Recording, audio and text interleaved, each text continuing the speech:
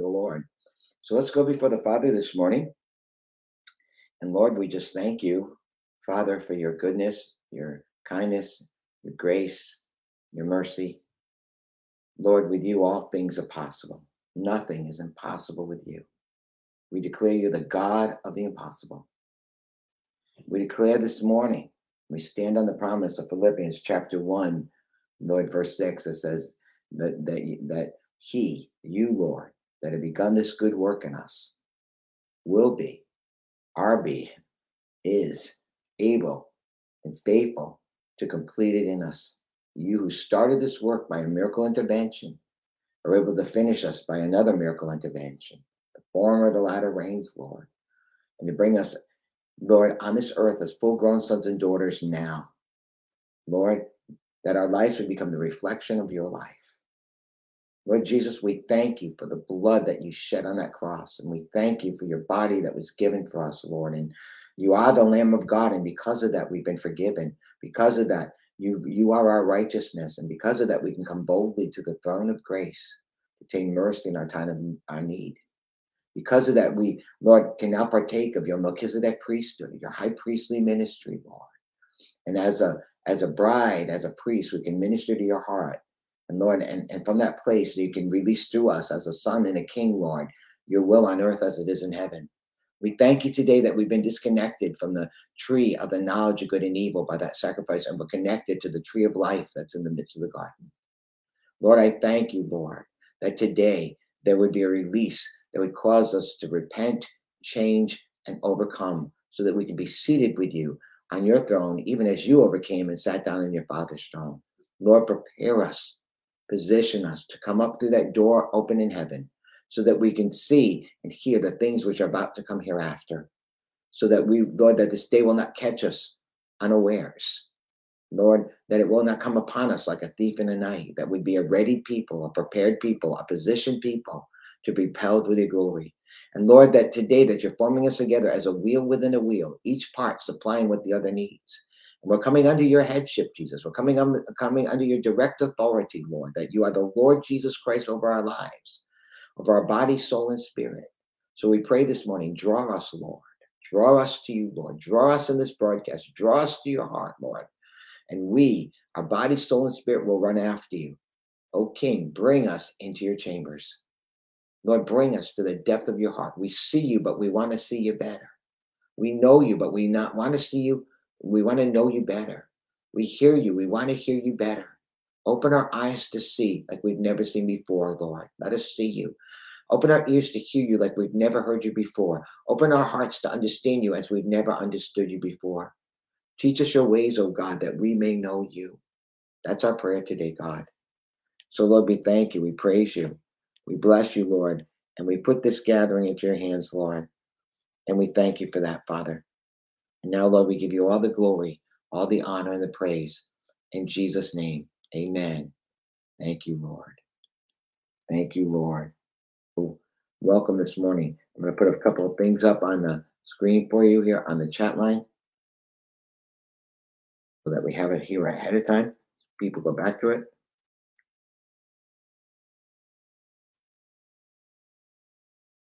New York.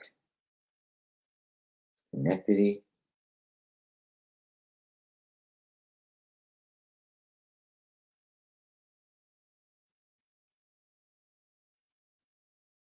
Divine Convergence.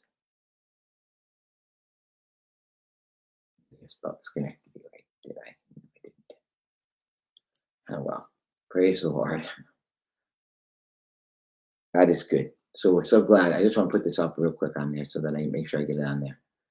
And it's just true, full-grown sons of God on the earth, because that's what we are. We just have to realize who we are, what we are, and allow God to bring that sonship, his life, to be the reflection of our life, that he can live his life through us. As he obeyed the Father 100%, we can obey the Father 100% in obedience. By Jesus in us, Christ in us, the hope of glory. That's our positioning. So praise God. Amen. Thank you, Lord. Thank you, Lord. So I want to start today with 1 Corinthians chapter 3. It says, For brethren, I could not talk to you as spiritual men, but as to non-spiritual men of the flesh, in whom the carnal nature predominates, as to mere infants, unable to talk yet. I fed you with milk, not solid food, for you are not strong enough to be ready for it. But even yet you are not strong enough for it. But you are still unspiritual, having the nature of the flesh. Unspiritual, having the nature of the flesh. That's what I've been talking about. Flesh and spirit. They're able to go into the outer courts. They're able to go into the holy place. But that flesh and spirit cannot go behind the veil into the Holy of Holies. There's no mixture there. It's all God in his glory, us standing before the Lord in his glory. And that's why this is important. But you are still mere unspiritual men of the flesh. For as long as there's envy, jealousy, wrangling, factions among you, are you not unspiritual of the flesh, behaving yourself as man's standard, like mere unchanged men? For when one says, I belong to Paul, and another, I belong to Apollos, are you not proving yourselves ordinary, unchanged men? What is Apollos? What is Paul? Ministering servants. Ministering servants. Notice he doesn't say, I am your spiritual father. Notice he doesn't say, I am the Apostle Paul, here's my card. He is those things. But listen to what he says, but what really are we? I like that, don't you?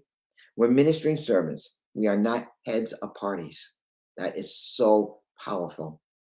We are ministering servants. See, that fivefold ministry gifts are laid between the cornerstone and the finishing stone. And we're going to look at that, why that's so critical.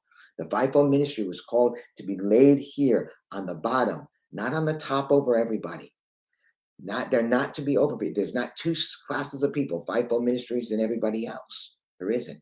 There is a fivefold ministry, but it's not separated from everybody else. They're part of everybody else. They're not over everybody else.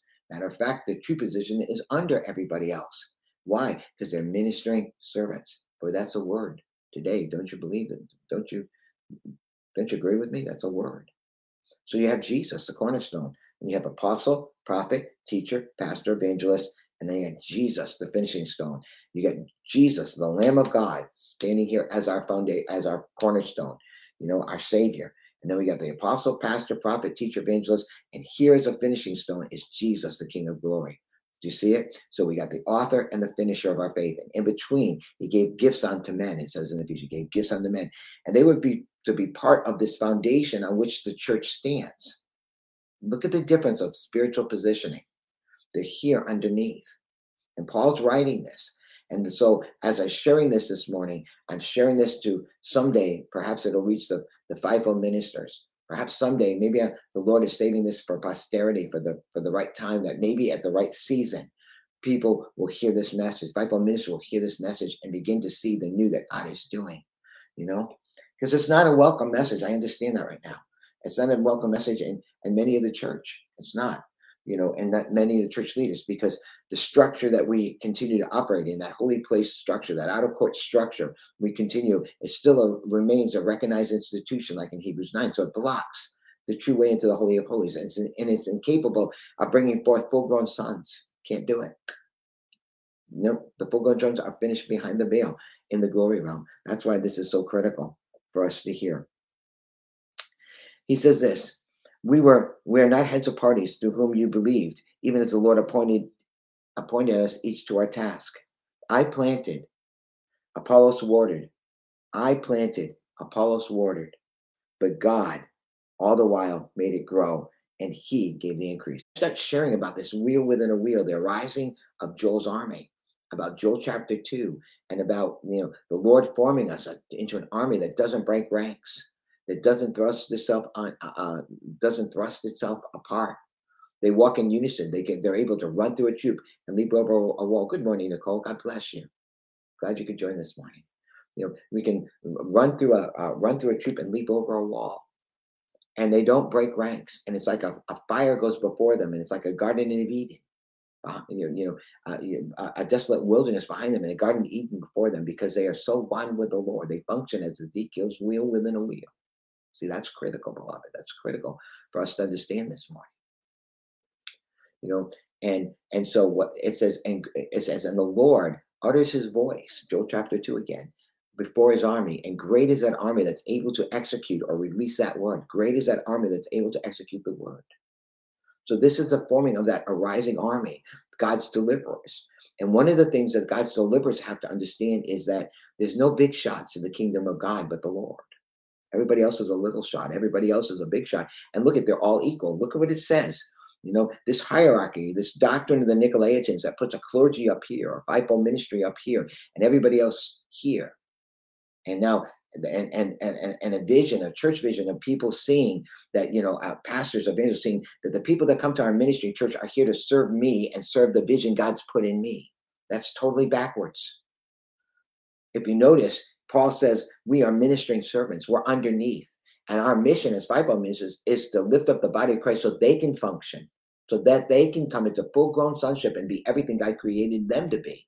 And if we're giving our lives to pouring out into them the way God wants us to do, individually, pouring out our lives, training up elders, mothers, and fathers in the Lord, and raise them up to the place where they can be everything they created to be, so that when we come together in maturity, not unspiritual. It's like it says in 1 Corinthians 3, you're still unspiritual. You're acting, behaving like you're unspiritual man. Why? Because they have factions. They had heads of party. Notice that they put one person above others. And that's what the present church age system does. It puts people up here and everybody else here. And you have to work your way up like a corporation. If you're faithful to clean the toilets enough, and you're faithful tithing, and you come Sunday morning, Sunday night, Wednesday, and I taught this and said it because that's what I was taught, then you're ready for ministry. Then you can be given a position. And if you notice in the church, there's only so many positions. So where do the other people go?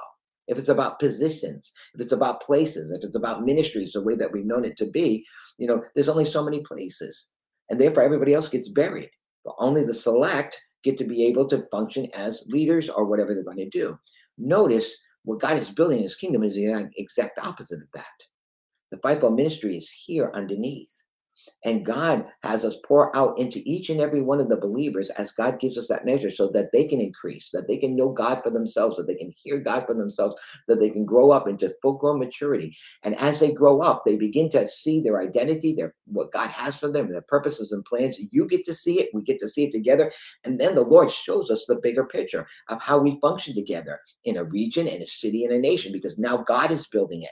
The Lord is building the house. It says, unless the Lord build the house, they that labor in vain. And notice that one of the things that has to be cleansed off of the bride in Isaiah chapter 4 is the vanity, building in vain, the vanity, the wrong understanding, the not having a sober estimation of where we really are in the Lord. And this is what he's telling them. He's telling them, Paul's bringing a correction to the Corinthian church because they're not seeing the body correctly. They're not seeing the functioning of the ministry correctly. Paul has to set it back in right order to explain to them, what are our jobs? How does God see us in light of the bigger picture? That's critical, beloved, that we see ourselves, fivefold ministry, in the light of the way the Lord does. I haven't heard many apostles say this very often.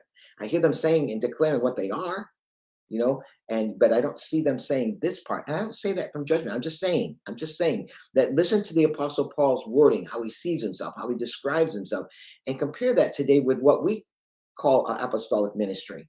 Remember, one of the first things in Revelation chapter 2, okay, is that the Lord does command. He says, one, your works are no more numerous than they were at the beginning. I see that. And two, you try them who say they are apostles and are not.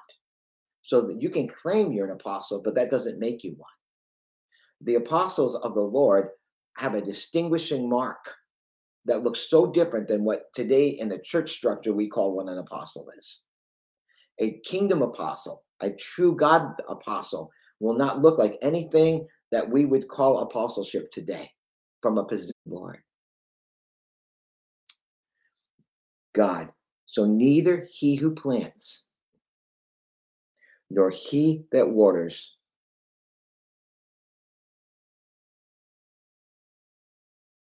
so neither is he who plants is anything, or he who waters. So neither he that plants or he that waters is anything to be worshipped, anything to grab a place, a position to lord over people. So that's not it. We're nothing. But listen to what he says.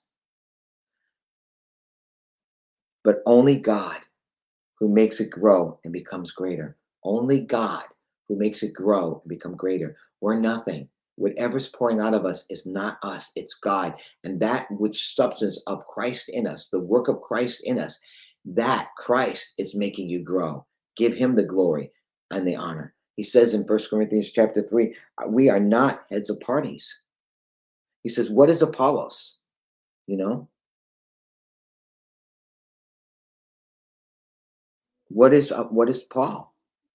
He says, you're behaving as behaving yourself after standards of men, like unchanged men. He says, we're not heads of parties. He who plants, I'm in verse 8, and he who waters are equal. Notice equal. He who plants and he who waters equal. This forming army of God, this forming wheel within a wheel, requires equality in God's eyes, that everyone is equal. That's why when you come to a divine convergence, you begin to understand what that equality is. We are all one before the Lord. That doesn't diminish the fivefold ministers. It just changes their function. It doesn't diminish the honor that they have from God or the ability that they are gifts from God, and they've been sent to be poured out to help you become everything that God's created you to be. And, you know, and it's the respect that comes with that place and honor, because they are gifts from the Lord. They're not to be worshipped, and they're not heads of party. They're not common. Okay, it doesn't give you the same authority that they have when it comes to the gift part. Okay, but what it does is that we're equal, and that's why when David changed the order of worship and took the Ark of the Covenant out and pitched it over the tent, the leaders of Israel and the people of Israel were able to come before the Lord as one people. There was no big people, no little people, and the Holy Spirit flowed through them as God wills. When the church came together at Jerusalem like that, the whole church came together to seek the counsel of God. They came together all together to worship the Lord, and the Holy Ghost spoke through prophetesses, spoke through others. You know, the Holy Ghost says. And so you see there was a building that where the whole body was able to function together. The whole body was able to supply what each other needs. That's the vision of God, that these living stones be connected together, each part in the right place, supplying the right stuff, so that the body can be functioning as a living, breathing body of Christ, a multi-membered body of Christ on the earth, or the arising of Joel's army. They become one with God and one with another. No big people, no little people. Now, what about leadership and people being able to lead? That is there. And there will be leaders like Joshua's and Caleb's, that God will stand out amongst the people, not to be better, but that is their gift, to be able to lead people, to organize people, to put them in a place. And that's where the fivefold ministry functions in that way, to help lead. Spiritual mothers and fathers, elders help to lead, deacons help to lead the people in the direction of the Lord, but not as positions of a hierarchy, but as a functioning, positioning together as an army of the Lord, like this, connecting together. And we all move together. And that's where, when this happens, when we all come together, fivefold ministries of body, that's when Jesus is here, if you can see my thumbs, as the wheel within a wheel. He's a wheel within a wheel. And as he's a wheel within a wheel, now we're connected with him as one, so that when those living creatures in heaven are lifted up, we get lifted up. And so instead of moving this way, okay, here's the fivefold ministries leading the way, and we all follow them and build their vision. In this new kingdom age, we become functioning as married to the Lord, and then knitted to each other in that marriage. And now the Lord is able to speak to us collectively together and lift us up collectively together as a wheel within a wheel, as Joel's end time army that doesn't break ranks, doesn't thrust one another. A fire goes before them, a wilderness behind them. It's like a Garden of Eden. If you read the description of Joel's army, you see this powerful, full, authority-given, kingdom-filled power, authority, and dominion, with the Lord of hosts leading it and uttering his voice. That's what we're becoming. That's what this broadcast is about. That's what God is making us. I've been sharing on this broadcast on how God makes us. What does he need to do within us to bring us into that fullness, so that we can recognize, so we can begin to cooperate and see ourselves as full-grown sons and daughters. The only reason why we're not functioning yet is because we can't see it. because there's been a veil over our eyes because we have stayed in the holy place ministry. As long as you live in the holy place on the outer courts and you don't enter behind the veil, you'll never see what I'm talking about. You can't see it. You can't possess it because the existence of what we are is behind the veil. And it's our lives living in the glory realm and the glory realm living in us. Because when that glory realm is lived within us and that glory realm is filling us, then we function as full-grown sons of God. But if you don't believe that you're to be filled with that glory, if you don't believe that Isaiah 60 is for today, that this is the moment where we're rising and shining for our light, the King of glory has come, right? And that glory is now going to be seen in us and risen upon us. If you don't believe that, you can never walk as a full-grown son and daughter, because it's the glory of God that's filling his temple. It's the glory of God that's positioning us. It's the glory of God that's causing us to function. It's the glory of God that's causing our eyes to see, our ears to hear, our mouths to speak. It's the glory of God that's changing our heart. It's the glory of God that's finishing us. It's the glory of God that's completing us so that we are a glory-filled people, a glorious church, right? Without spot, without blemish, without wrinkle. There's a reason that the glory is a function of God's kingdom. It's the functioning of God's finishing work. It's the glory of God that starts the work, but it's the glory of God that's going to finish the work. And what does he say? The glory of the latter house will be greater than the former house. So the finishing work in comparison to the starting work will be greater. Why? Because we're going to be completed and changed and walk as full-grown sons and daughters of God. That's why this broadcast is so important. And I hope you're seeing that. I hope you're hearing that in these broadcasts, that we're in a new position. We're in a new function. We're to function in a new way. And I'm sharing with you how the fivefold ministry is how to function differently, so that when we see the harvest that's coming in, we don't see them, great, we're going to go take our city for God. This is what we're going to do. They're not being sent to the churches as we've known them to be. And if they stay in that structure, the end time harvest is not coming there. God is not going to send them there. Why? Because the very saints that are going to be risen up as sons almost instantaneously cannot function in a system where there's no room for them. There's no place for them. So he's going to raise up new shepherds and new leaders, and that, or that will be after his own heart, or change the hearts of the present leaders so that they can begin to see their fivefold ministry from up here in the glory realm, which is completely different than how it functioned in the church age realm. It's completely different. Completely different. It doesn't function the same. How do I know? Because I can see it with my own eyes. I can see what God took Donna and I in this journey and others. It's not about us coming to bring people a message. It's about becoming a message, so that the message and the messenger are one. That's what sons of God are. They're not just bringing a message. Anybody can bring a message, but not everybody can be a message. Many are called, but few will pay the price to be chosen. Many are called, few will pay the price. And for us to be able to pay that price, we have to see our spiritual condition. We have to recognize Revelation chapter 2 and 3 is the exposing of the Lord, of looking through the church at the end of the age and through the ages and showing us, this is what I see in you, this mixture. That's the whole thing about Revelation chapter 2 and 3. It's the mixture of the Babylonian church system mixed in with the true church of God, which it's found in the holy place. It's not supposed to be there, but it is there. But it will not enter the third day. And it cannot enter in behind that veil. And it cannot enter into the Holy of Holies. And so it has to be removed. And that's exactly what the Lord is doing. He's removing those filthy garments. He's doing a miracle intervention in your life. And those that are seeking diligently the Lord. He says, I love them that love me. And those that seek me early and diligently, they shall find me. That's Proverbs 8:17. And verse 21 says, and those that I love, I cause them. See, God does. I cause them to inherit true riches, and I fill their treasuries. So there's a blessing that's received, a changed life. You get the true riches of God, And God said, He shall provide all our needs according to what? His riches and glory. Where? His riches and glory. See how your needs get provided for? I'm not just talking about physical needs. I'm talking about your true needs. Come from that glory realm. That's why this is a glory roadmap series that God has been giving me since March 2020. That's why I'm sharing it with you today. Glory to God. Now back to Paul. He says, I'm in 1 Corinthians chapter 3, verse 6. I planted and watered, but God, I planted, Apollos watered, but God was making it grow, and he gave the increase. Notice where he brings us to, back to the Lord. You try them that say that they're apostles and they're not. And what's the distinguishing mark? How can you tell where God is? Where are the leaders bringing you? Are they bringing you to themselves? Are they bringing you to their ministry work? Or are they bringing you to God himself?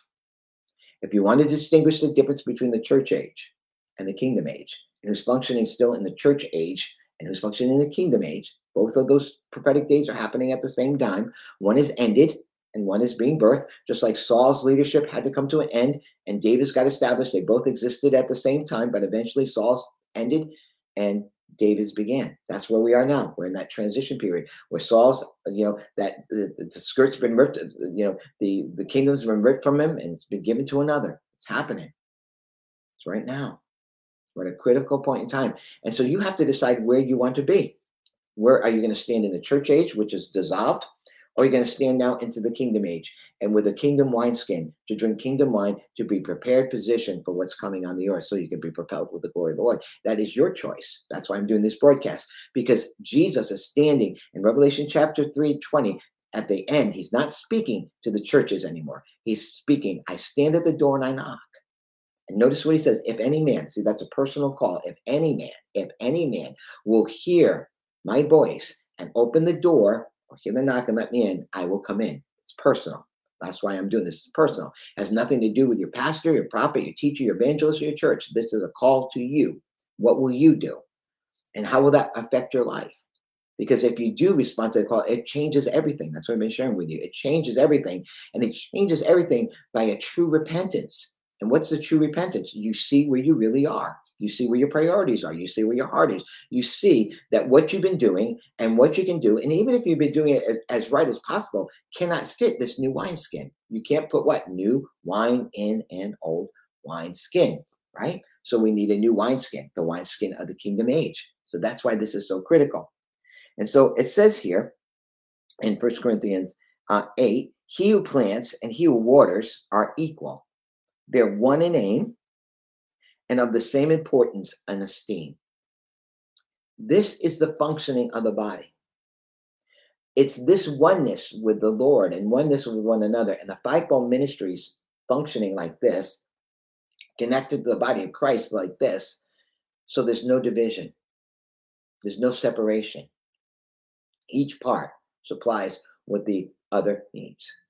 That's why God asked me to do these divine convergences. I didn't know it then, but I do know it now, because it's an invitation for the fivefold ministers and you and I to come together to make the Lord the agenda, to seek his heart, nothing else but seeking him, worshiping him, waiting for him. And as we wait upon him and listen to him, he speaks to you individually, speaks to me individually, and then as he's speaking individually, he begins to speak to us corporately, and he uses every one of those parts to function as a living, breathing body of Christ.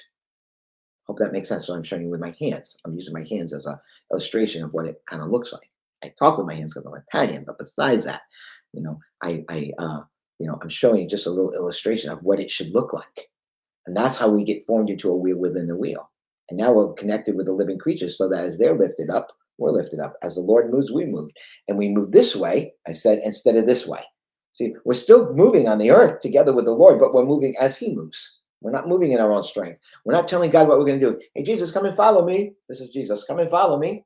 I'm going here, and I need you to bless what I'm doing. No, we don't do that because we don't move without it. And so it says, yet each shall receive his own reward according to his own labor. Now, listen to this carefully in 1 Corinthians chapter 3, verse 9. There's so much meat God is giving us, hidden manna in these broadcasts. There's so much transformational change that if pastors and fivefold ministers would hear it, you would see a fundamental revolution, spiritual revolution in the house of God. If you receive it, there'll be a fundamental revolution in your home, in your life.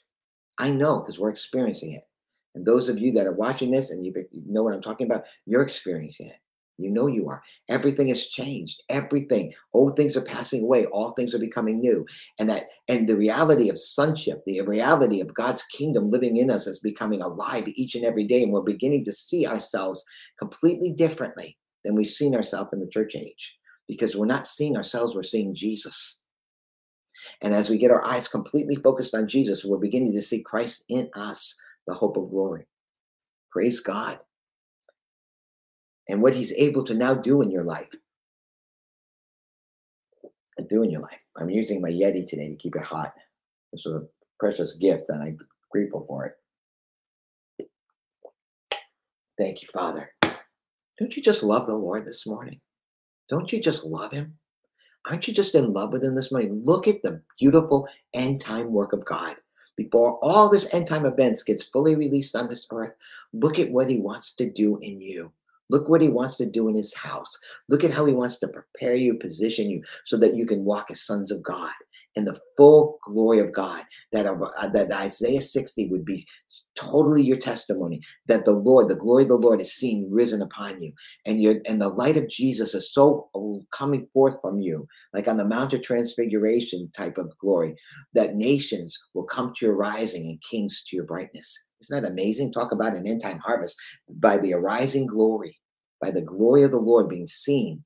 We are in the glory. The kingdom of God comes with glory. The church age came with his presence. And once in a while we experience some glory. But in the kingdom age, it's about the glory of the Lord, which is not just the presence, it's the manifested presence of God. It's the manifest presence of God.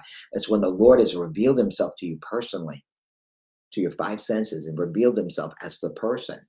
And in the glory realm, you're in love with the person. You're in love with Jesus, and you see him continually, and you want him continually, and you fall in love with him completely, and you're receiving his love completely, and you can't move or breathe without him. You're lovesick for him.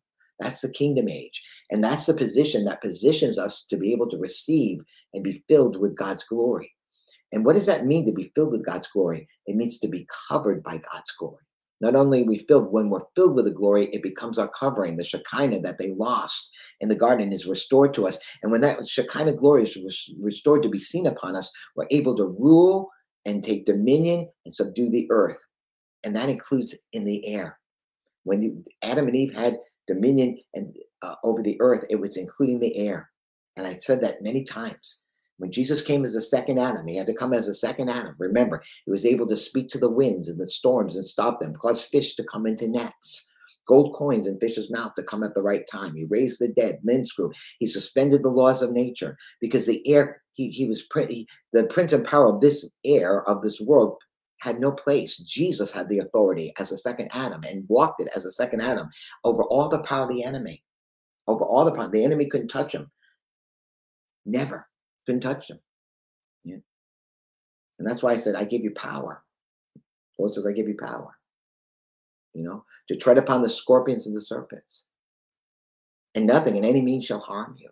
Why? Because you're walking in a place of dominion authority, kingdom authority, governmental authority, not because of your greatness, but because of the greatness of the glory of God that you're filled with.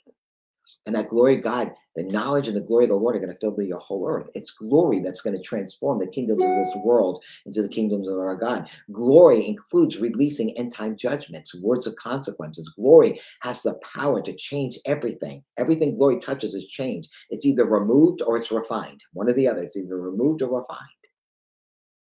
So what Paul is going to teach us here in 1 Corinthians chapter 3 is about building correctly.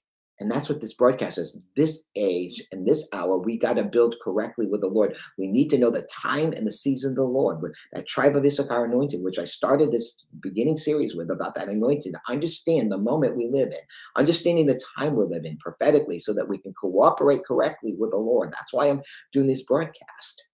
And I hope you'll share them with others. Would you put them on your Facebook?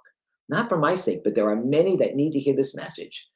Right now there's only a few on, but if you share it with others, talk about it, then others that may be hungry and thirsting for the Lord and saying, what is God doing right now? I don't feel comfortable. I'm doing this, but there's an unease in me. These are the answers. These series become an answer to those questions that so many have. I hope it's answering your questions, because God's answering mine. I don't know about you. Praise God. Thank you, Lord. Back to 1 Corinthians chapter 3. Okay. Look what he says. He who plants and he who waters are equal. What does that mean? One in aim, of the same importance of esteem, yet each shall receive his own reward according to his own labor. This is what I love to hear. I love to hear it because it positions the fivefold ministry correctly. I know there's much gathering right now of the roles of, much teaching about the roles of apostles. but we're still seeing apostles as spiritual fathers. But it's coming from the church age understanding where everyone else is still a child.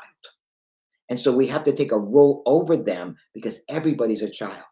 And only a few can come near us that we consider are mature. See, that's a false thinking. It's a mixed thinking, and it has to be removed. And Paul in 1 Corinthians chapter 3, I believe, removes that from them because they were lifting up Paul, they were lifting up Apollos, and they were fighting between them because they were looking at the great men that were over them instead of seeing how God sees them. That's what this is about. It's about seeing correctly. That's why when I go back now, if the men and women of God can't see themselves correctly, then they can't build correctly.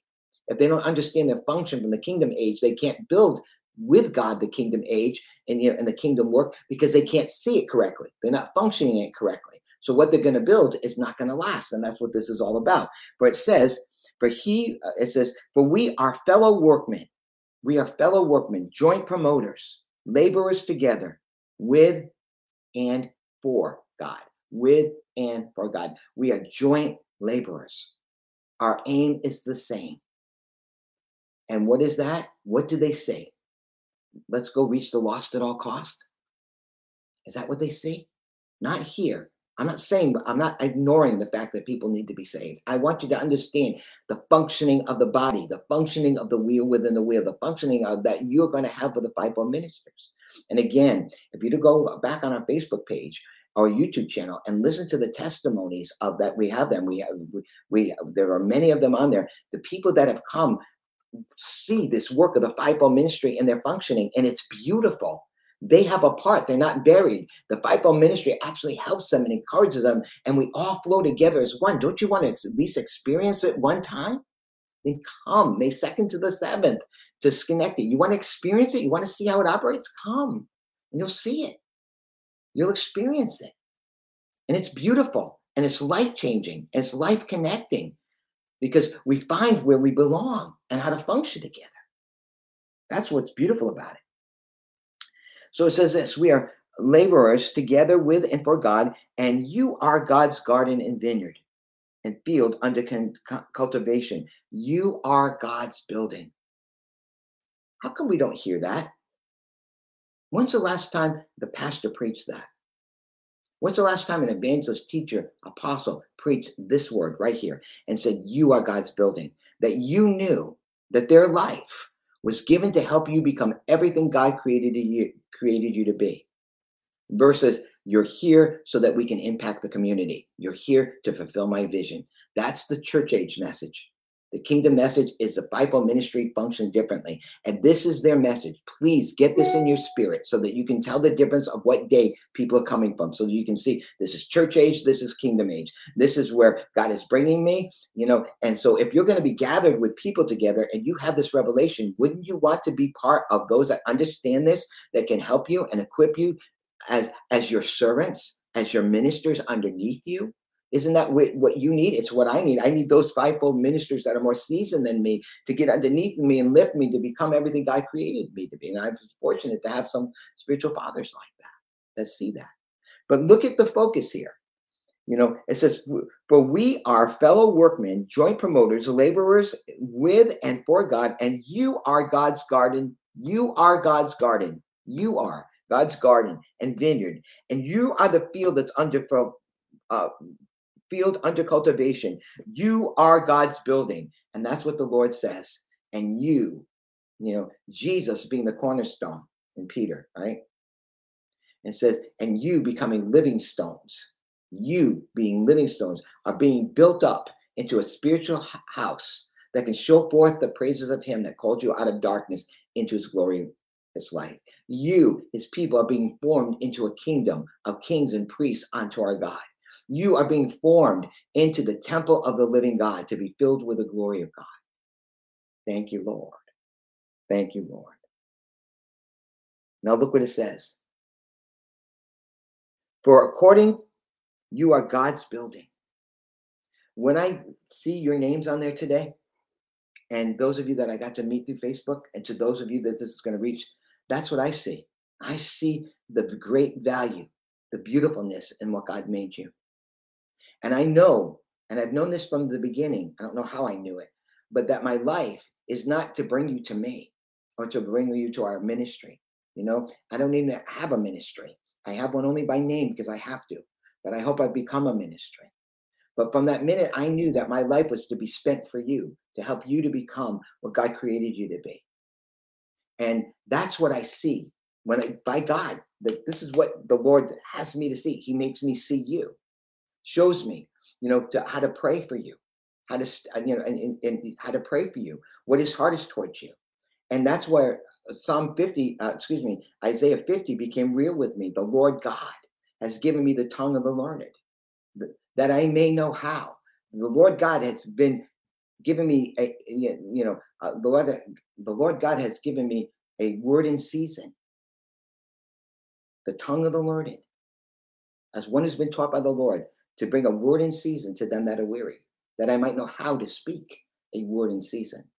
And so many times when God has me to minister, when God is using me to minister his word, everyone says it's spot on. I can't believe you just said that. That's exactly what God's told me, because God is using me to help cause them to see, hear, confirm, and it helps them and they grow and it gets underneath them so that they can grow up in the Lord and become what God made them to be.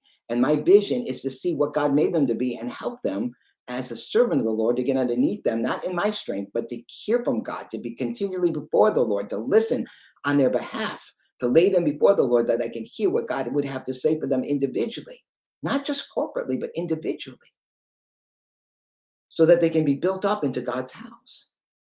We're just instruments. We're nothing. Neither I or Apollos are anything, but it's God that gives the increase. Thank you, Lord. So he says here, you are God's building. According to the grace or the special endowment for my task of God bestowed on me, listen how he describes himself: like a skillful architect and master builder. Like a skillful architect and master builder. What does that mean? He has a vision of God's house. He has a vision of its function. He has a vision of what the Lord desires, of what his house is to be. And God gave him the blueprints.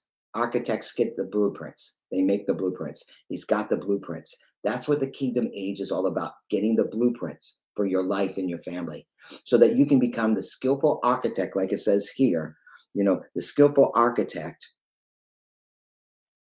and master builder. Thank you. Hang on one second. I got to put my fan on. I'm burning up. It's really hot in here. Thank you. Sorry to do that, but I'm going to do that. Thank you. Whew, it is really burning in here. Sorry about that, guys, but it's like I'm so hot right now because I'm burning with the presence of the Lord. Thank you, Lord. As a master architect, as a builder, you, as a husband and wife, have been entrusted with your family. And you realize that our place as a mother, as a place as a father, as a place as a husband, as a place as a wife, is to walk in our priestly ministry. What's a priestly ministry? We seek the face of God. We listen and we get the blueprints and the strategies for our life, for your wife, for your husband, for your children. You get blueprints and strategies. Once you understand what God's desire is for your life, for your wife's life, for your family's life, then as a skillful architect, right? It says a skillful architect and a master builder, you can now function and teach them and train them in the ways that they should go, because the Lord is with you and God will guide them by their own eyes. You can teach them the ways of the Lord. When you can understand their calling, when you know why God gave you that son, why God gave you that daughter, why God gave you that wife, you'll begin to see he gave them to you, not for your needs, but his needs. That's a big deal. You'll begin to see your wife as God's daughter and what is his plan for his daughter. And now as a husband, those plans and strategies that he made her for, he must give you as a husband.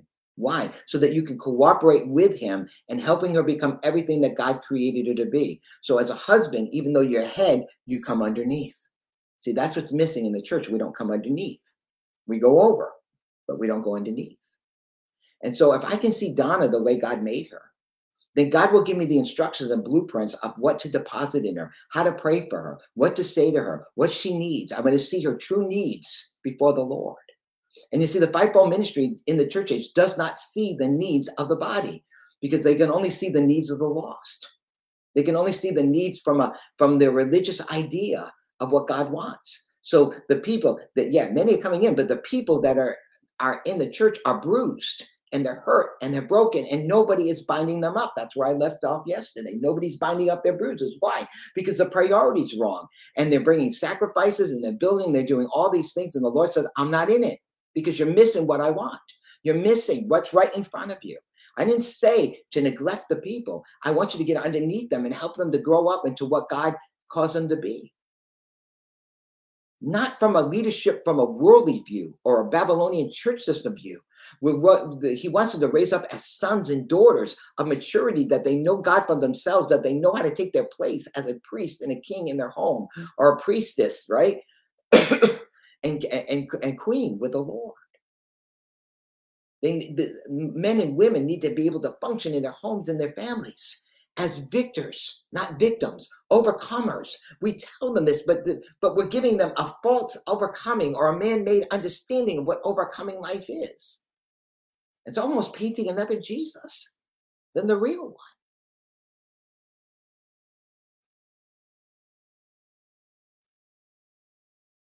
According to the grace that God has given me, like a skillful architect and a master builder, I laid the foundation. What foundation? Jesus. I laid the foundation of a relationship with Jesus, how to grow up in Jesus, how to become mature, how to get to the place of solid food.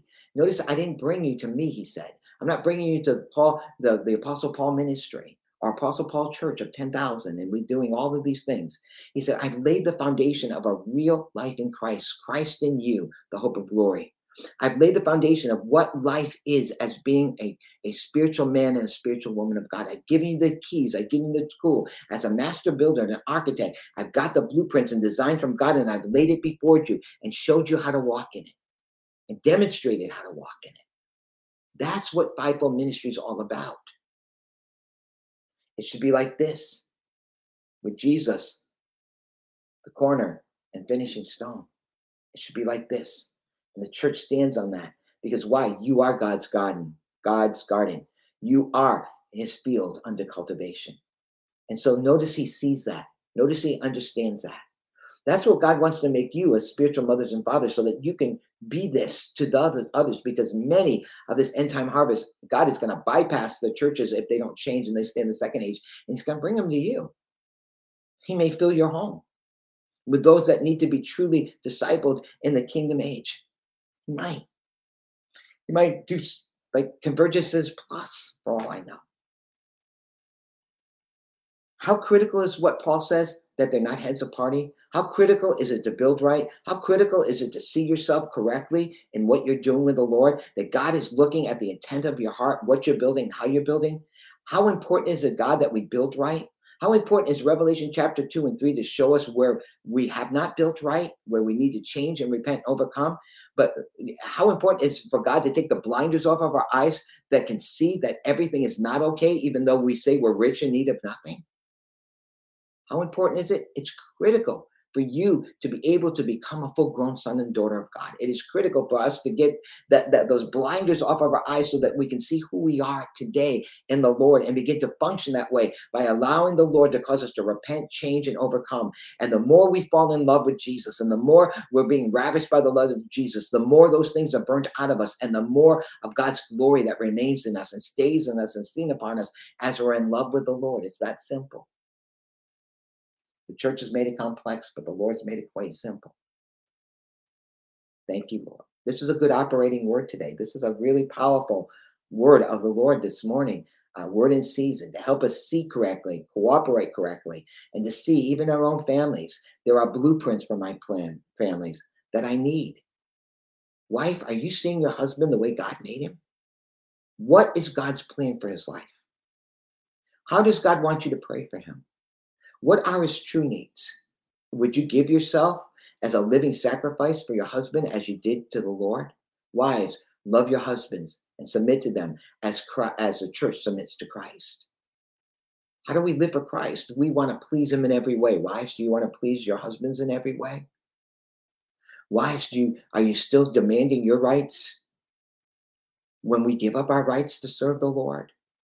And of course, the husband needs to be in their place correctly where, he's going to love his wife and cherish her and nourish her and take care of her and get underneath her and help her become everything he created her to be. That's how we become one. But wives, you have a part to play too. And as parents, what about your children? What is God's will for your children? What is his part?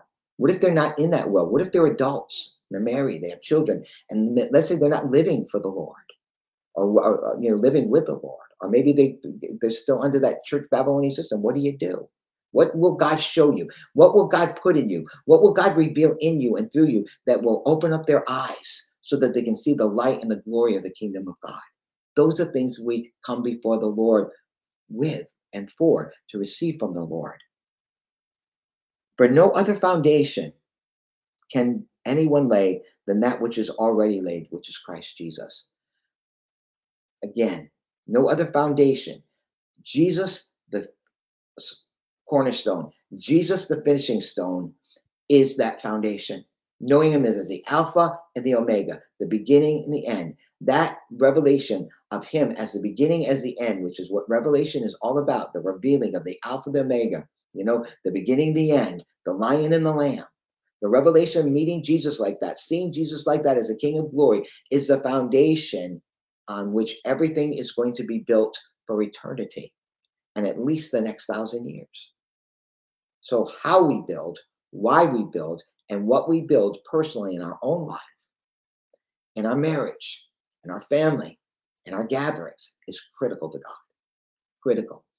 And 2020 was a year God shut everything down to bring inspection to your house, to your life, to your family's life, to your wife's life, and give a spiritual inventory. And 2020, Revelation chapter 1 and 3 came into full bloom with a message. Repent, change, and overcome. Prepare, position, and propel. That's where we are prophetically. And now, have we cooperated with that word? That's the question. And now look what it says. For no other foundation can be laid than that which is Christ Jesus. But if anyone, that includes you personally, me personally, your husband and wife family, if anyone builds upon that foundation, whether it be gold, silver, precious stones, wood, hay, or straw, listen carefully, because this is where we are prophetically. The work of each one will be shown plainly, openly, known for what it is. I'm going to say that again. In the work you are doing right now, your life, your church, your ministry will be shown openly for what it is.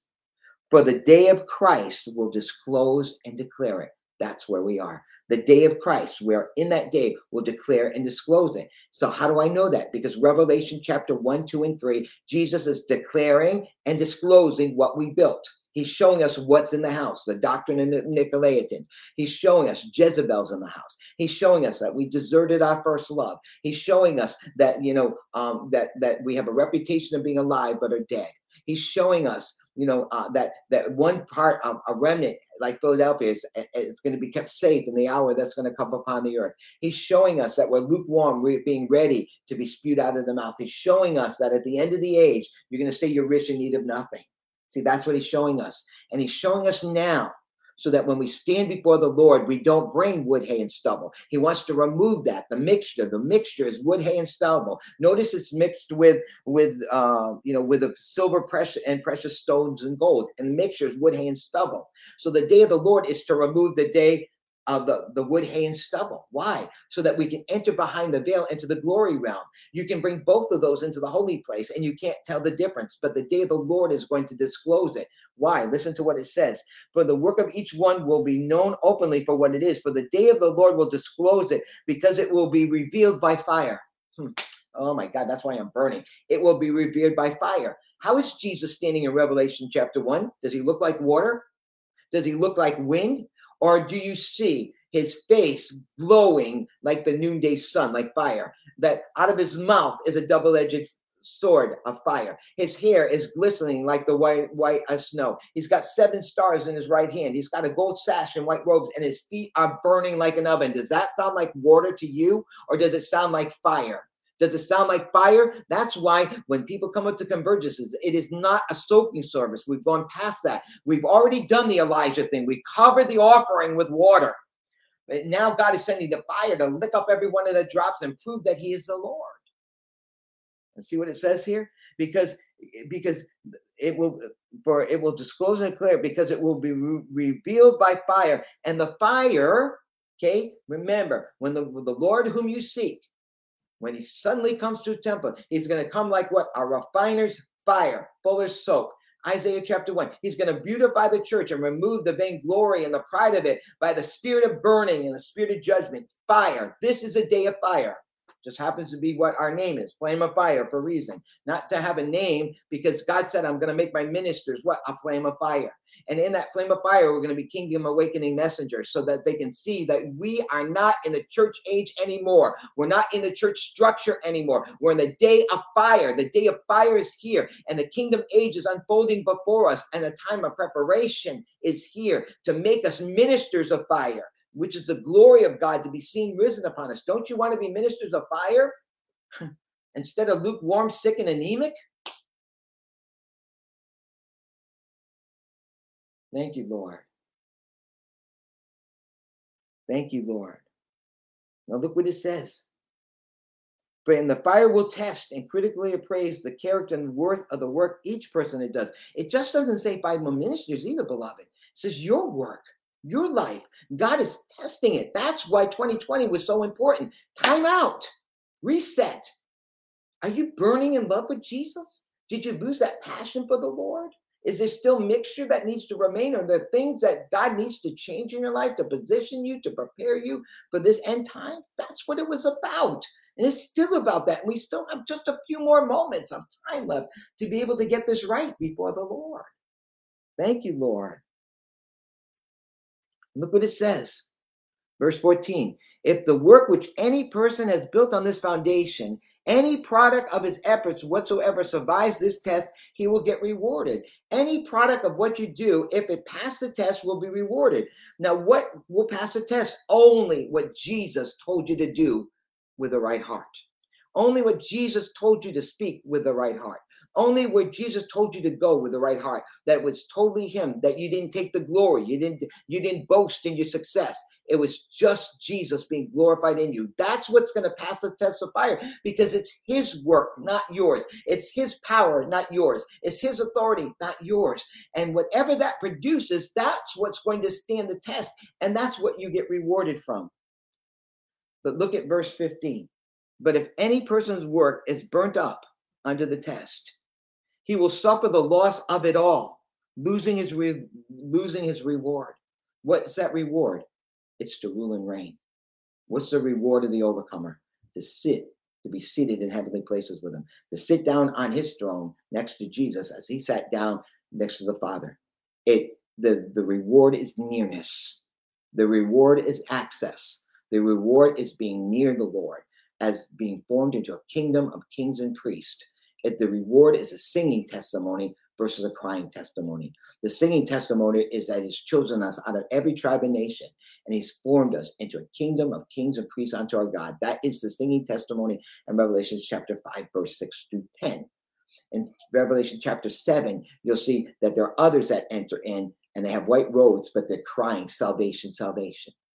See, that's a different testimony.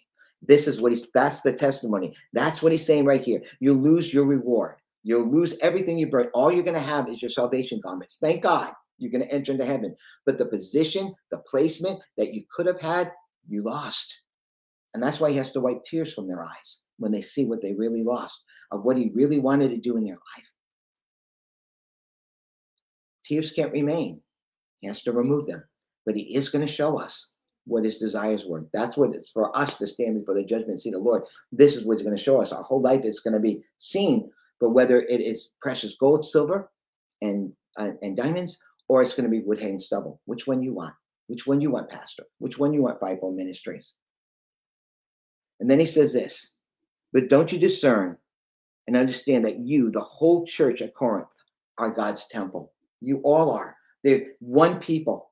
There's fivefold ministries, but we're nothing, Paul says. We're not anything. We are gifts. We're master builders. We're architects. We're waterers. We're planters. That's what God has us to function, but it's God that gives the increase. We're just like you, but we have a different function. We have a different ability of grace to help build you from God, but we're not better than you. We're not over you. And matter of fact, we're underneath you in the right way of authority to lift you up to become everything that God had created you to be. That doesn't make you over us. It makes us one with us. You one with us and us one with you as a living, breathing, full-grown, mature, multi-membered body of Christ to be seen on the earth. Isn't that good news? Who would have known this is all hidden there? So if God is causing you to take a look at your life right now and me to take a look at our lives, what are we doing? What are we building? Is God building or are we building? Are we allowing the Lord to build the house? Because unless the Lord builds a house, they that labor in vain. Are we building in vanity? Will we let God remove the vanity of our hands on it and take our hands off of what we're doing, our lives, our families, our wives, our husbands? When I say take our hands off, it means, can we get rid of the wrong thinking of what we think they should be, what we think they should do, how they should operate, and how their lives have to fit into our lives to make our lives easier? And begin to see that we're true servants of the Lord, that our life is to be poured out for them, that we need to get the blueprints and the strategies for their lives. If you don't get it for your life, how are you going to get it for your wives or your husbands or your mother, your father, sister, and brothers? If you don't know, how are you going to pray right? What are you going to speak? What are you going to release over them? What are you going to pray over them when you don't have God's blueprints? When you don't have God's plan? What are you going to pray? Mostly witchcraft. You're going to pray what you think or what you want over their lives, and you're going to actually put them in bondage by praying charismatic witchcraft instead of praying the will of God, because you're not in a place of hearing God's will or getting those blueprints or seeing from up here so that Jesus can pray his prayers through you. The Holy Spirit can release in Jesus through you what he wants, the Father's will on earth as it is in heaven. Because if you only see it from this church age understanding or this worldly mixture mindset, you're not going to pray correctly or pray powerfully. And God probably won't even listen to it. And so your prayers don't get answered. And you say, why? That's why. This is why. Because we don't see our wives as his daughter. We don't see your husband as his sons. You don't see as your children the way that he sees them. Fully. You see them for your need. But have you seen them for God's need? Our life right now, we must see each other for God's needs so that we can pour on each other, so that we can help each other fulfill God's needs. And in that, God meets our needs, and the family becomes united and tighter in the love of the Lord in ways we could never imagine. That's what happens at the convergence. It's unbelievable. Don't you want to come and experience it? At least come once. Now, I want to finish up back with Isaiah. And tomorrow, on our last day, I'm going to finish up in Zechariah and in Joel chapter 2, the forming of that arising sons and deliverers. What I want us to see is that he said the day of Christ is going to reveal by fire what you're doing. It's going to show forth what it is. Paul is telling them at Corinth, you are not building right. You are seeing me and Apollos as positions over here, and you're worshiping us as heads of party. We are not heads of party. We are not heads of a movement. We are fellow servants, co-laborers together, intermingled for one purpose. You are God's garden under cultivation. Our job is, our foundation is to help build you with the Lord, and the Lord with us, to follow his instruction, to help you become full-grown sons and daughters of God. That's what our calling is. We're nothing. And if anything happens to us, it's because of God who gives the increase. So there's no glory of men here at all. Do you see? There's no glory of men, but all the glory of God. When it's for the glory of God, you're going to bring the right sacrifice. You're going to bring sacrifices of righteousness. In Malachi chapter 3, it goes on to say, and the Lord whom you seek shall suddenly come to his temple.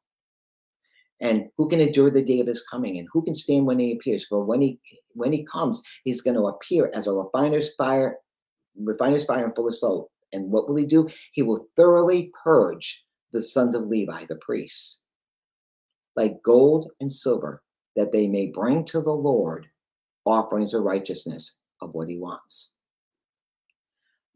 About what we bring and about what we do is critical to the advancement of the kingdom of God.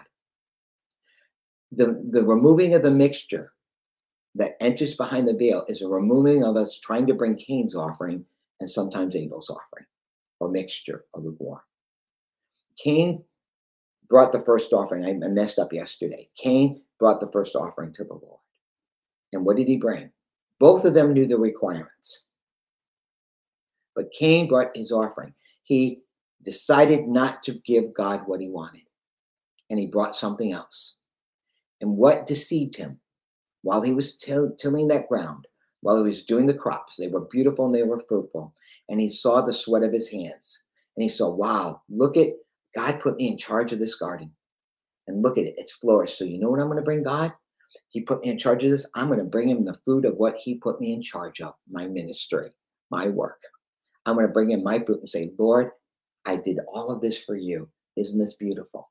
This is the best of my crops. This is the best of all my efforts that I invested in my church and ministry. Why would a church of 10,000 ever hear this message and change? Or 5,000, or 2,000, 150? Because what we built, what we are doing for the Lord has now been connected to who we are. It's become success. It's false ministry, idolatry. We're connected with our work, so we can't let it go. Our value in life, our value as a person gets connected with what we do for the Lord. And that's why Cain brought that offering to the Lord. He brought what was connected to his work, and God rejected his offering. God did not reject him. He said, Cain, why are you so angry? If you bring what I ask, won't you be accepted? But he couldn't, because he saw what Abel brought. And Abel brought the lamb. He knew he was supposed to bring a lamb. But again, human reasoning, I sweated over this work that I did. I sweated over my family. I sweated hard. I worked so hard. And you're telling me this, my brother who's not working so hard, just tending sheep, he's being received and I'm not? It's not fair. So he got angry and he killed his brother. And that's what a spirit of religion will always do. It will kill the genuine. The Bible says in the book of Hebrews chapter 11 that Abel's blood is still speaking. Why is Abel's blood still speaking? Because it speaks of the right offering to God, giving God what he wants, meeting God's needs. Cain met his own needs. He brought what he wanted for his own need. Abel brought what God needed. Cain brought what man needed. And that's the mixture that's in the church. And when that mixture is at the root of the foundation, then our hearts turn away from the Lord. And we begin to pursue that which is pleasing to men instead of pleasing to God. And we put men's needs above God's needs. And that's the spirit of Antichrist. How do I know the spirit of Antichrist? 1 minute, Peter's saying, you are the Christ, the Son of the living God. And Jesus said, Simon Peter, flesh and blood has not revealed this to you, but my Father in heaven has revealed this to you. So we got revelation directly from the Father. But then when Jesus talked about the price of suffering and the cost, he said, no, Jesus, God forbid this ever happen to you. And Jesus looks him right in the face and doesn't even speak to Peter. He says, stand behind me, Satan. Can you imagine what Peter said? Stand behind me, Satan. For you are concerned with the things of men and not the things of God. That's Cain's offering. So now in Isaiah 1, I said this yesterday, do you think just because you gather on Sunday, do you think just because of the fact that you bring a message on Sunday, that you do the songs on Sunday, that everything is okay before God, that God is receiving that offering of what you're doing? When God asks you to do something else, but you reject it, you hear this message, but you reject it. You hear what God wants and you reject it because your whole life is in what you built and you can't change. You can't change your family. You won't change your job if you wouldn't move where God would tell you to move. Because this is what I do, this is where I am, this is where I feel comfortable, and God's going to say it's okay. Remember, the day of fire is going to disclose what you're doing. What's it look like? Let's go back to Isaiah 1, and I'm going to finish here. Verse 11. To what purpose is the multitude of your sacrifices to me, unless they're the offering of the heart? And what is the heart? A man, deceitfully wicked. Who can know it? So search me, O God, try me, know my thoughts. See if there be any wicked way in me. It's a right prayer to pray in this hour so that God can look at our motives. Why are we doing what we're doing? What is our motivation? Is it out of the pure, holy love of the Lord, or is it out of our love and their love, or is it a mixture, or neither? That's what we need to see. Because if we continue to bring mixture or bring a mixed offering, God says, I'm going to spew you out of my mouth because you're lukewarm. You're not hot or cold. That's not a good thing.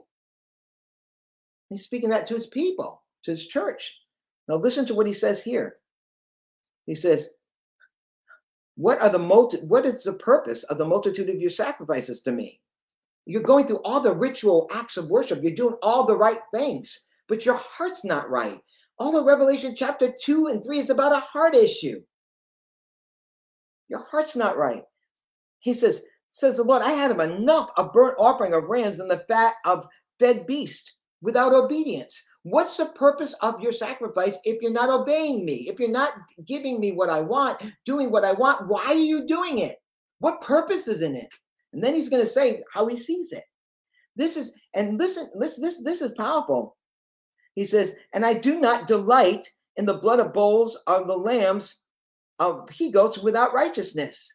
So your sacrifices, when they're not offering of the heart, and when they're not what I want out of obedience, and when they're not out of my righteousness or my power, when you come to appear before me, who requires you that your unholy feet trample my courts? When you come in with that heart attitude into that glory realm of God, how can you come in when with that blood, with your feet like that you trample his courts with unholy feet? You trample my courts. What does that mean? You're walking in a position that you don't have. You're coming into my presence and my glory when you're not prepared, positioned, and fitted to come into that presence. It's like the man that came into the wedding ceremony and he had the wrong clothes on. And immediately the attendants came up to him and said, sir, why are you here? Well, I thought I could come in. He says, you can't come in here. And they put him out where there was weeping and gnashing of teeth because he wasn't clothed properly. Listen to this. Bring no more offering of vanity, emptiness, falsity, vainglory, and futility. Bring no more offerings of what you want to bring to me, what you think I want that pleases me. Don't bring me what you think I want. Don't do what you think I want. Don't assume I'm telling you to do this. Don't take the Logos word and try to work it in your own flesh. Don't try to take what I gave you to do and then sleep with Hagar to produce your own children. Don't do that. Don't bring that in my sight. That's what he's saying here. And the Lord is serious about it because no flesh shall glory in his sight, and his kingdom and it's those that are rule and reign with them will not have that within them. They cannot have that with them. And it can't even enter into the kingdom reality that way. Bring no more hollow offerings of incense. That's prayer. Don't bring hollow prayers to me. When you're praying your own will, when you want to build your own kingdom, when you want to have mixture of the best of this world and the best of God, you want the American dream life. He says, don't pray to me without changing first. He says, your hollow offerings of incense is an abomination to me. He asked for it. These are things he asked us to do. God, you asked me to do this and I'm doing it, but I never asked you to do it in your own power, your own strength, and your own ability. Apart from me, you can do nothing. So don't bring your nothing before me and call it something. It's an abomination to me. Your new moons, your Sabbath, the calling of your assemblies. Listen to the word of God. Your new moons, your assemblies, your conferences, your services. I cannot endure them. It is iniquity and profane, even the solemn meeting. So don't tell me that God is just winking and not seeing what's really going on. When you are building your own kingdom at your home, your own life, in the church, the ministry, when all your motives are wrong and they got changed, and maybe under a Babylonian church system where now the needs of men are more important than the needs of God, don't think God is going to accept that, because he's not. When you allow foreigners to come into God's house and tend his things, when you bring in all the things of the world to reach people, and you make your church culturally relevant. We're not to be culturally relevant. We're to be kingdom relevant, not culturally relevant. We're not to bring the things of the world and say it's okay, because it's not. He says your new moons, festivals, and your hypocritical appointed feasts my soul hates. Does that sound like everything's okay to you? He's looking at the priesthood. He's looking at the leaders here. And he's saying, I want to show you your condition. That's what Revelation chapter 2 and 3 is. I want to show you your spiritual condition. And I want you to repent, change, and overcome, not beat you over the head. I want you to see this is wrong. This is not what I want. And you need to fix it with a message of hope and love and grace. Look what it says. And when you spread forth your hands in prayer, imploring help, look, it says, I will hide my eyes for you. There's so many unanswers that you're not receiving when you continue to build wrong and you refuse to change when God is showing you, and you consider a new wineskin just painting over the old one so you can build yourself a name, a ministry, or build yourself a Babylonian empire. You may never see it that way, but God sees it that way. You may be assured what you're building is from God when it may not be. Don't you want to find out? Are you so sure? Do you want to enter into heaven just escaping the fire? Are you building your family the way God wants it to be built?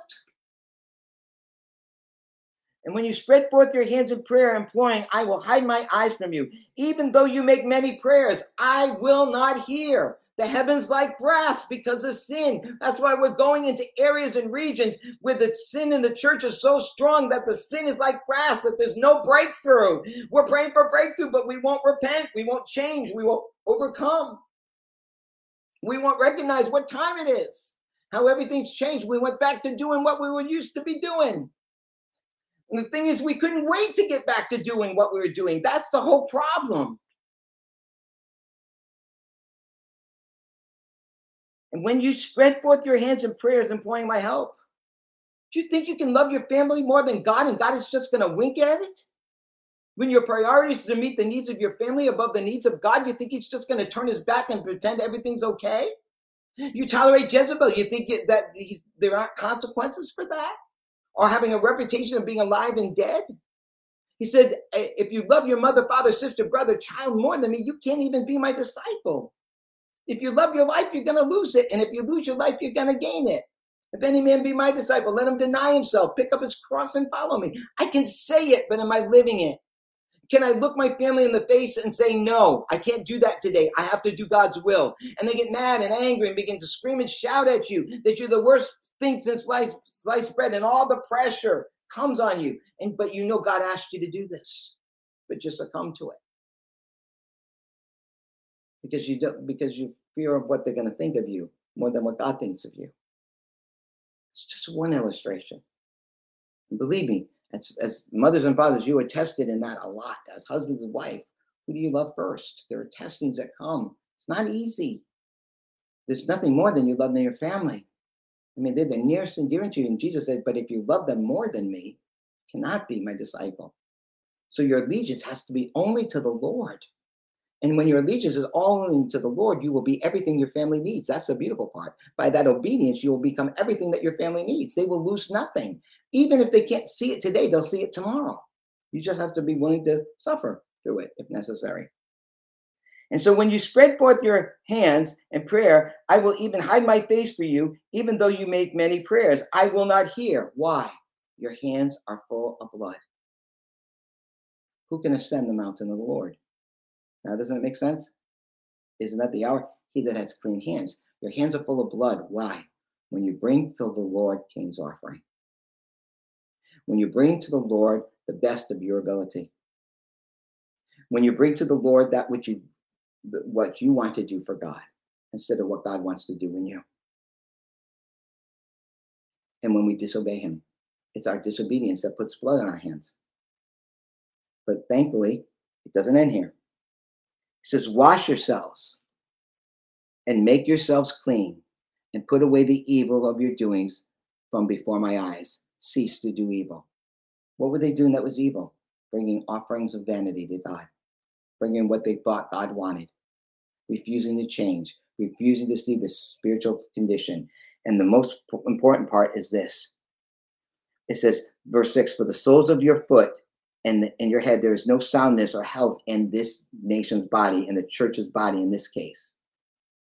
Because wounds and bruises and fresh and bleeding stripes, they have not been pressed out, closed up, bound up, or softened with oil. No one has troubled to seek a remedy. What does that mean? You're busy advancing what you think, but the people that I led to you are bleeding, hurting, and buried, and you don't even know it. They're not functioning. They're not able to function. They're not able to grow because of this church structure system that's burying them. Because you're on top of them as a living stone and you're crushing them. And so you can't see their true spiritual condition. And so many of them are leaving your church. They're leaving your ministry to survive that crushing that doesn't belong to them, to find a place where they can breathe and where they can live. They are not rebellious. They're survivors.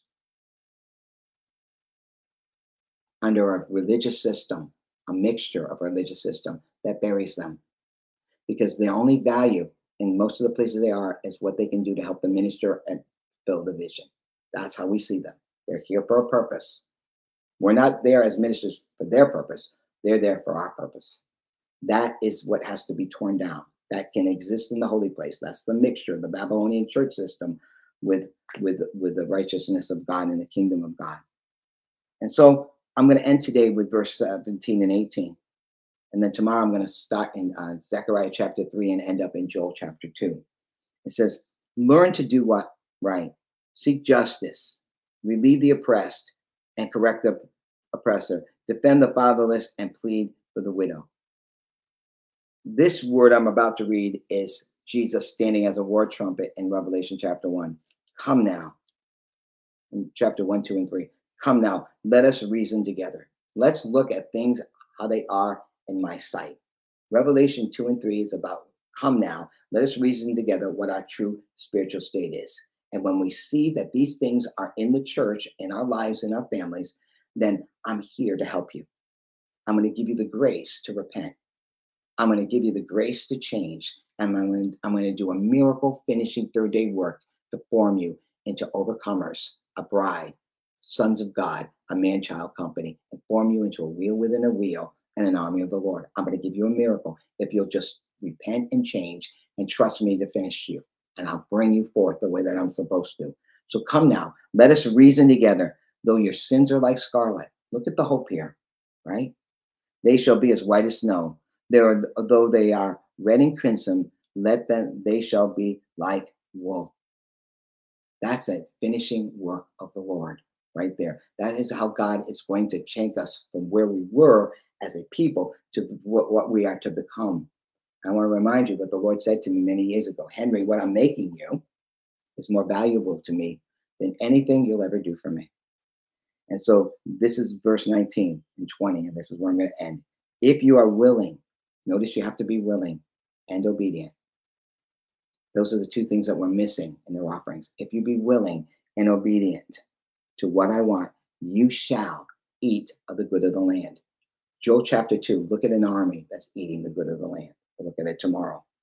But if you refuse and rebel, you'll be devoured by the sword, for the mouth of the Lord has spoken it. Thank you, Lord.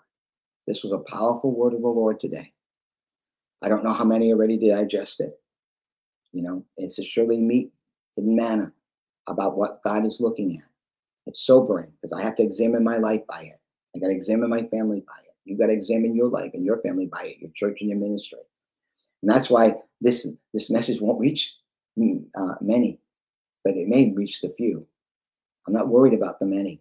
And in fact, I have no control over who this is going to go to. God does. I can't promote it. I can only ask you to make sure that you write a comment on the comment line, like it on Facebook and subscribe. If you do those things, then the algorithm spreads it further. That's the only thing I can tell you, so that you have a part in help spreading that with us. But this is that current moment of time where the glory of God is here. We're finding fire, full of soap, those feet burning like an oven. And he's doing such an intense work in your life. And cooperate it.